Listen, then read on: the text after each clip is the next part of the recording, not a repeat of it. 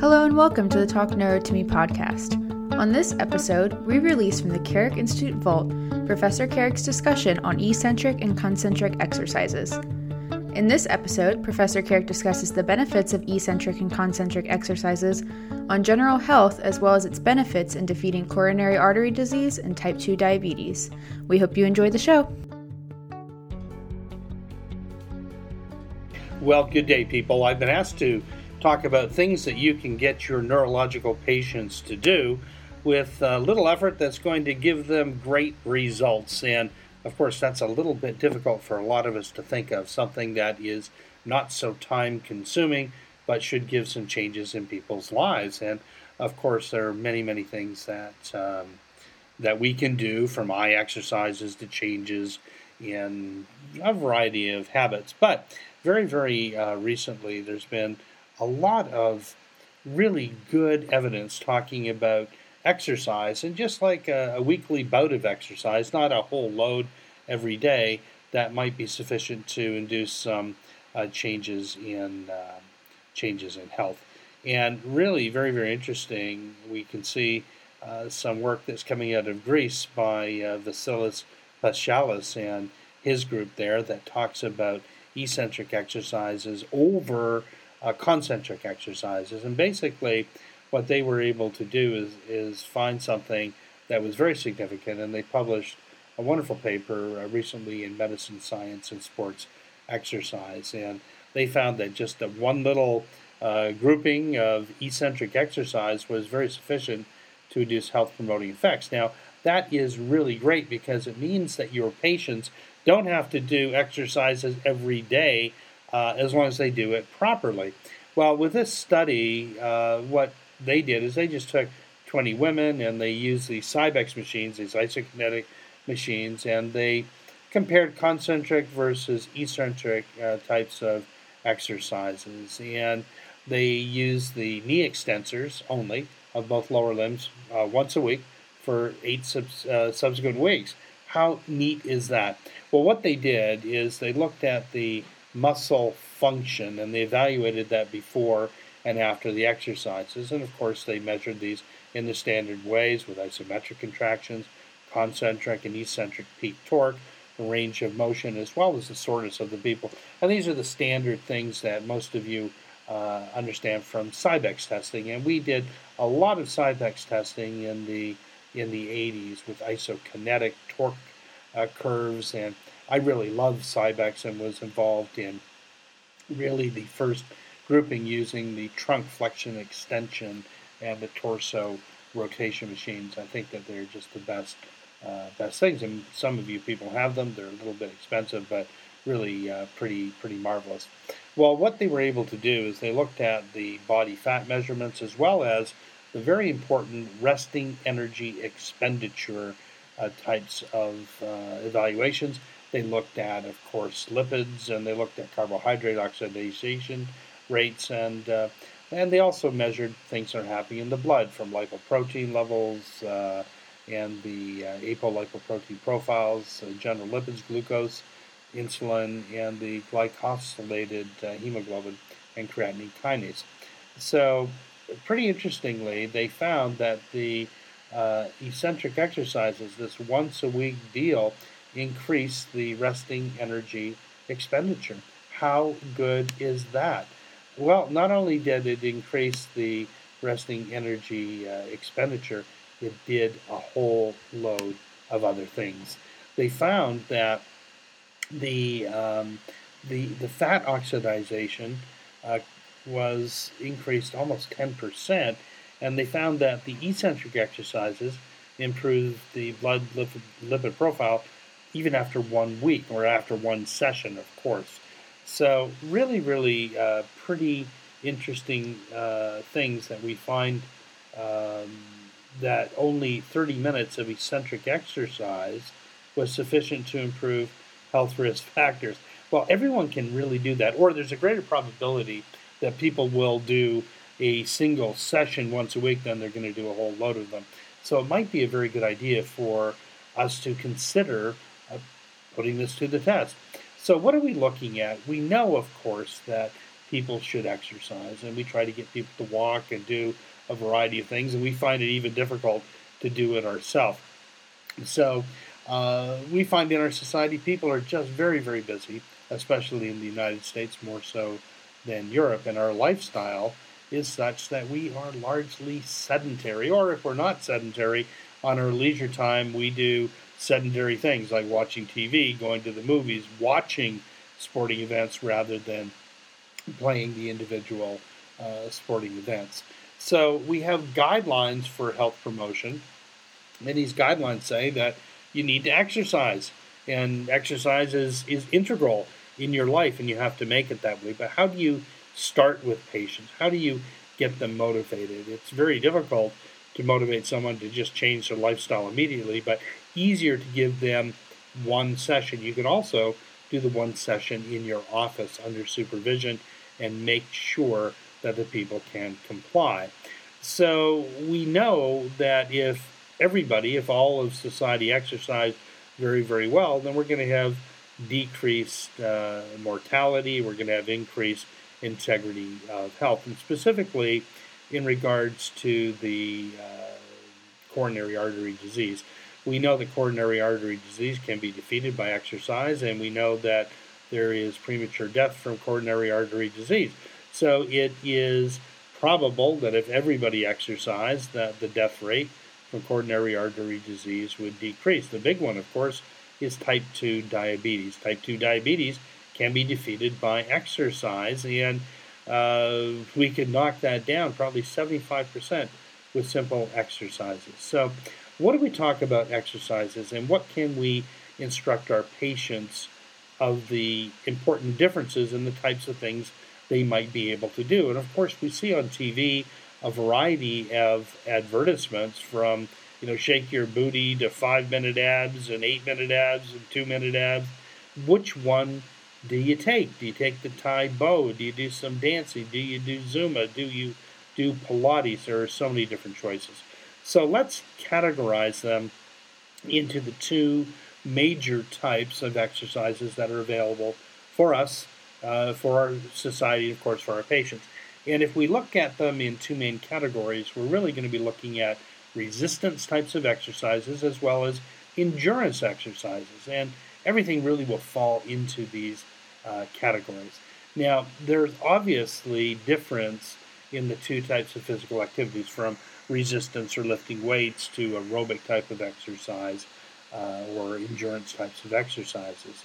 So both of them are going to have some benefits to all of us, and this has been well studied in the literature, and it is pretty well a agreed concomitant that people that exercise regularly, doing either the endurance or the resistance exercises, they're less likely to become fat. They are less likely to develop abnormal lipid profiles, coronary artery disease, sarcopenia, and of course type 2 diabetes. So when we look at the resistant exercise programs that people can do, most people have access to gyms, and many insurance policies, especially the HMOs or PPOs, find that paying for a subscription to a gym is markedly cheaper than paying for the consequences of not going to the gym itself. And this is very exciting, of course, to everybody. But certainly in our area, we have major gyms that are owned by the HMOs, and they encourage people to go there. And then we have the pay-for-service gyms like Gold's Gym and Bally's and a variety of other sorts of deals. And so what do people do at these gyms? They've got sophisticated equipment, largely the Cybex, the Nautilus types, and a whole load of knockoffs on those that allow a dynamic repetition of motor activities that will both cause a lengthening and a shortening of muscle action, so that we're going to look at repetitions that will load the muscle concentrically, causing a shortness of the muscle, and eccentrically, which loads the muscle when the muscle is lengthening. And it is this type of lengthening that was studied by Paschalis and his group in Greece. So when we look at a concentric muscle activity, this is going to happen when you have the muscle shortening to lift a load, such as when you have a weight in your hand and you flex your arm and contract your biceps doing curls. Eccentric muscle action, on the other hand, occurs when the muscle lengthens. So we can look at concentric contraction is largely used to lift a load. The muscle shortens and becomes more efficient on that. The eccentric muscle action occurs when the muscle lengthens and it causes a lowering of load. And you see this, for instance, when you take the curl and you go down. And the variable resistant machines have different loads at different lengths of the individual muscle. Now, if you look at us out in the boonies and walking around the fields and doing things that humans were designed to do, we obviously affect motor activity that involves both concentric and eccentric types of contraction. Simply walking up the stairs is really going to work your quadriceps concentrically, whereas if you walk down the stairs, then you're going to load the quadriceps eccentrically. So you've got a choice of different types of activities that you can do. Now, if you look at the type of labors that we do, if you're picking up your shopping, or you're picking things out of the trunk, or picking the kid out of the crib, or whatever you're going to do, going to a party and picking up all the presents from the people that love you, you're really going to be looking at these whole body concentric types of actions, and of course whole body eccentric actions would be associated with putting the case of goodies back down on the floor, or lowering your child into a car seat or something like that.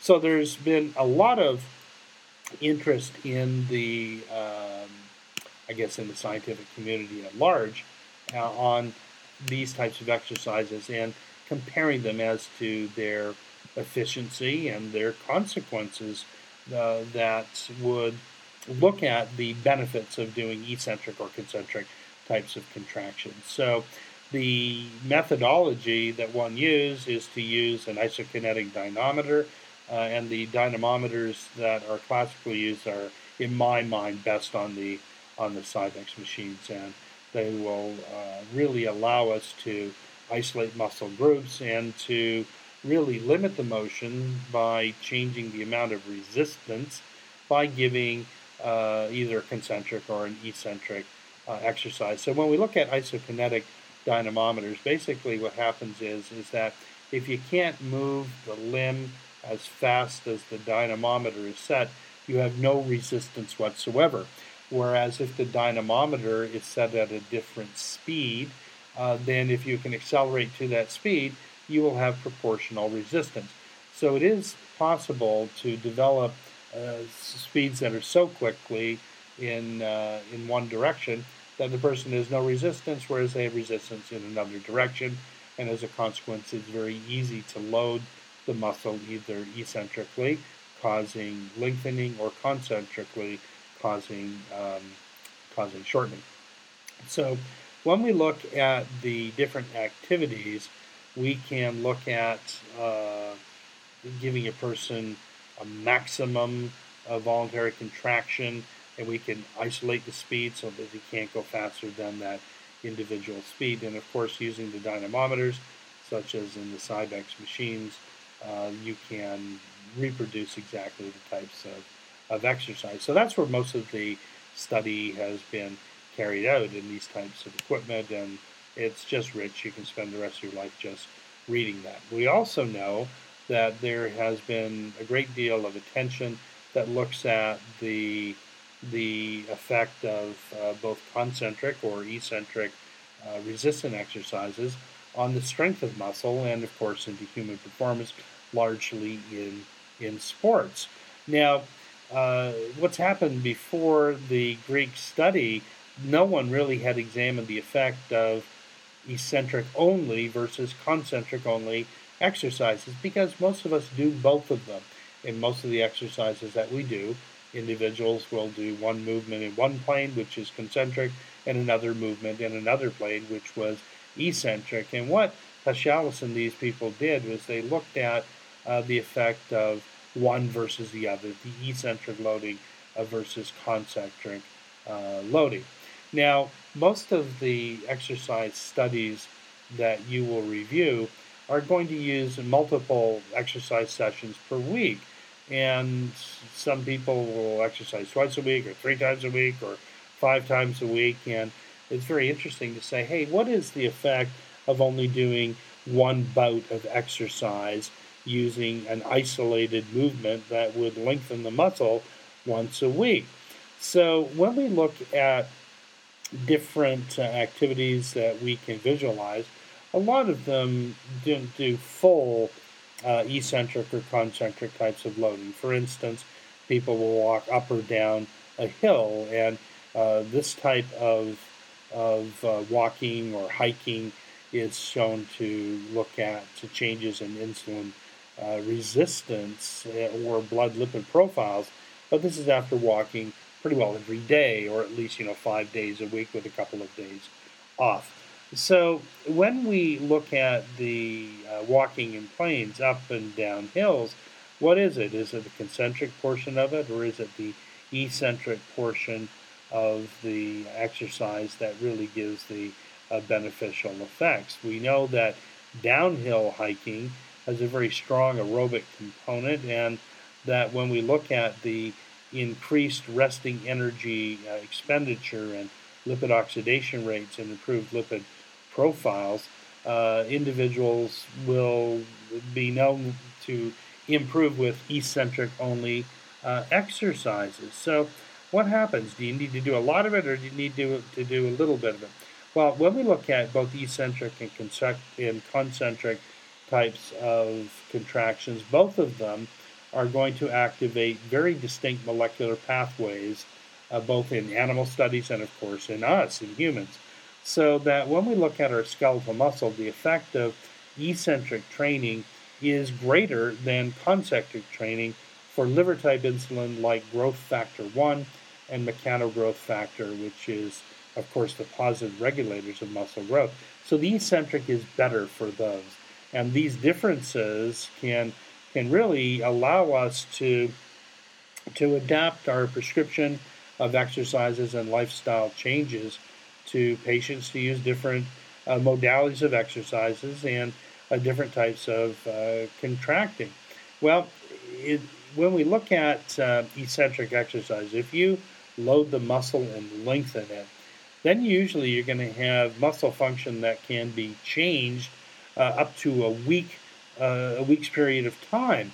And most of the changes that you're going to be able to see after eccentric loading occurs in the resting energy expenditure. And this, of course, is very, very exciting for us to be able to realize.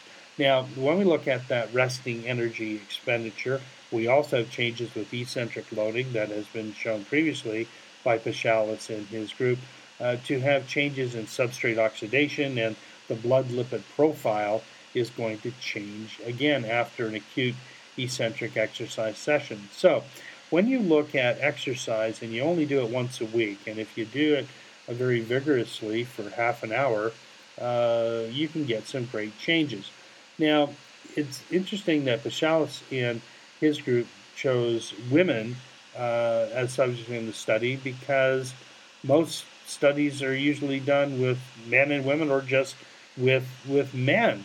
So when we look at the activities in women, there's a whole load of differences that you might see that could be associated with sex-dependent effects on exercise-induced muscle injury. We know that women, for instance, have a greater probability of having anterior cruciate ligament injuries than do men, and perhaps the inflammatory consequences to their muscle and metabolism may be a little bit different.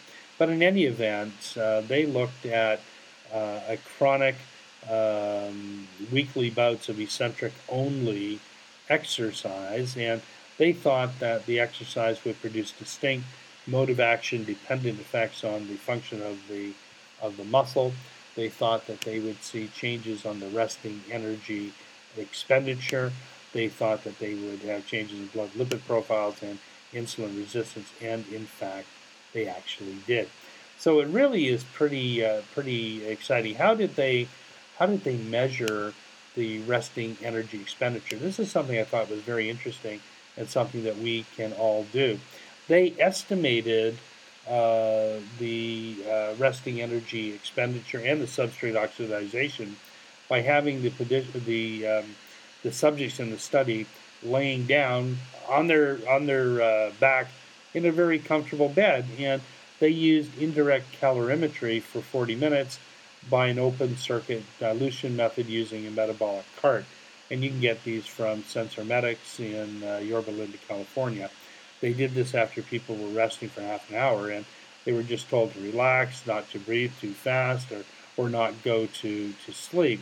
So they used a gas analyzer, they calibrated it, and away they went. They calculated the energy expenditure using the Weir occasion, and this was expressed in kilojoules over 24 hours.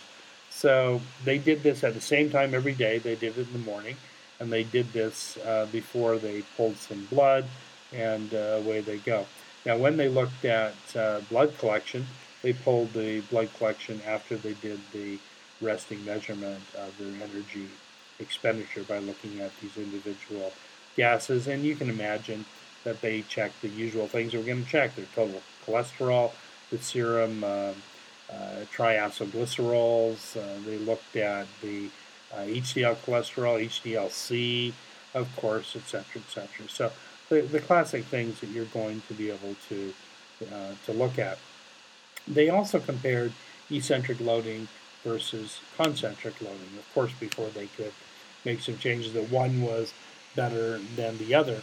And what they found was that muscle function is changed by both concentric and eccentric loading, of course, but the modifications were greater after the eccentric exercise than concentric exercise. And by the 8th week, the concentric exercise generally didn't induce any muscle function, whereas the eccentric exercise was going to have significant changes in muscle function. So both eccentric and concentric contractions are going to increase muscle strength, but the resting isometric torque, as measured with the Cybex, it was going to increase more with the eccentric group compared to the concentric group, so that the improvement in resting activity is such that the concentric group is going to have a greater increase in resting concentric torque and lower increases in eccentric torque compared with an eccentric group, and of course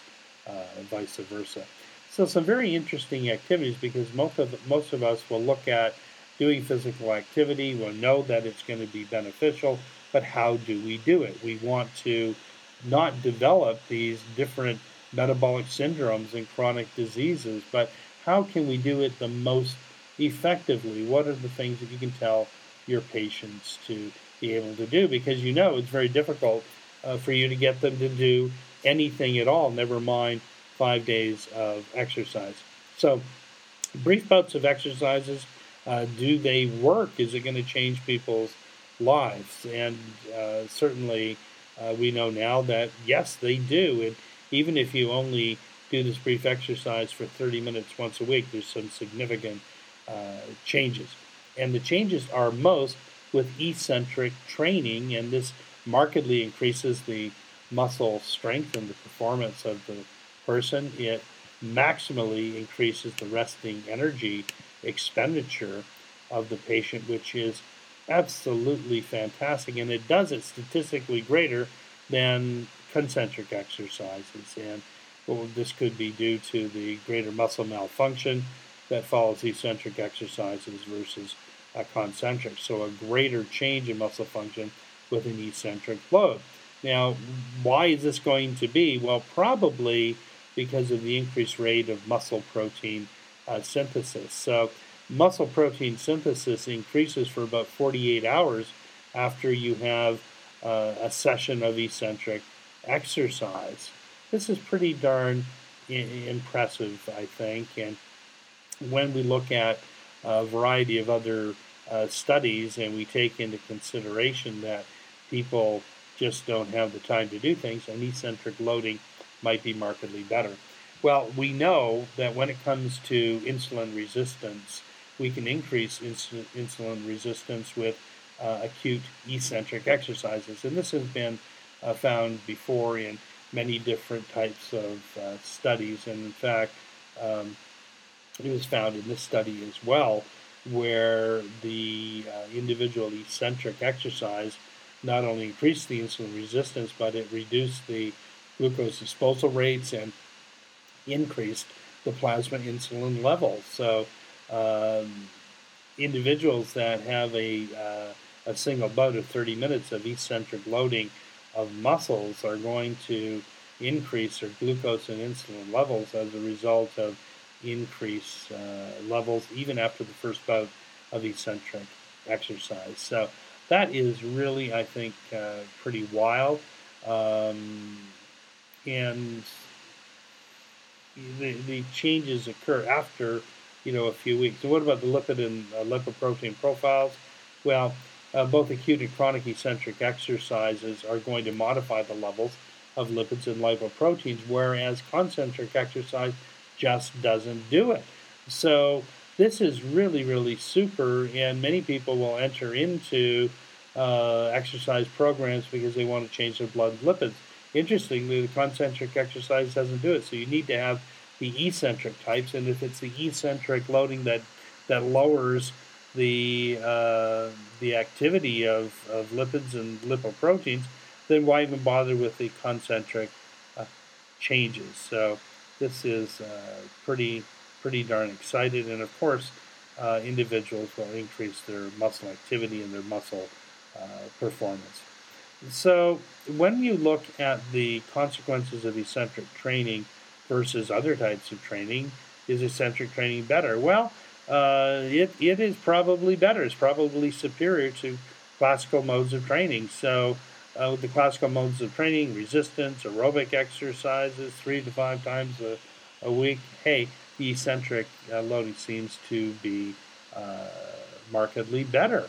Now, you know that there are recommendations by the American College of Sports Medicine that says that people should do repetitive types of exercises 2 to 3 times a week for all the major muscle groups. And it's shown in this study here that, hey, you don't have to really do this, that a lower frequency per week is going to have a very, very significant effect on a variety of different concomitants. So what are we looking at in regards to our prescription of exercises to society? Basically, if you can do low frequencies, you got more time, you're probably going to do it more. And this low frequency of eccentric exercise and the short duration, doesn't take very much time, is really going to give you a whole load of practical advantages over any other type of physical activity. So when you start people, let's do the eccentric types of loading. We find that individuals that will do daily activities of life and do exercises that contain eccentric exercises, that they're going to have an easy time to pick simple things to do it. Now, what can you do? Well, bench stepping, downhill walking, or really when you're looking at a variety of other things, let's put the emphasis on the negative phase. And a lot of people, if they're doing treadmill work, will elevate the treadmill and go like a bat out of hell, whereas it would probably be markedly better to walk downhill now that we realize the differences in this individual study. So I think that this is the first investigation that is telling us about the benefits of eccentric only exercises, and I think a lot of other people are really going to be jumping on the bandwagon. The health promoting effects are really, really important. Of course, the eccentric loading causes more muscle damage initially than concentric loading, but you get over that very, very well. 30 minutes of eccentric exercises in a 2-month period of time causes very, very statistical changes and may be able to prevent diabetes and coronary heart disease. So here you have it. I think it's really worthwhile to look at. Also, it might be very, very interesting to look at why, for instance, sit-ups or crunches seem to do better on back activity than the concentric back extension exercises. And it's something that I really had a hard time figuring out. Why would sit-ups strengthen your back? And perhaps it is because of that eccentric loading that is going on. So really some exciting things, and let's put it to the test and try it. I'd like to look at the measurement posturographically of individuals that are doing eccentric exercises versus concentric exercises in their stability coefficients over a period of time. Okay, super. Well, let's listen to some tunes, and I'll speak to you next week.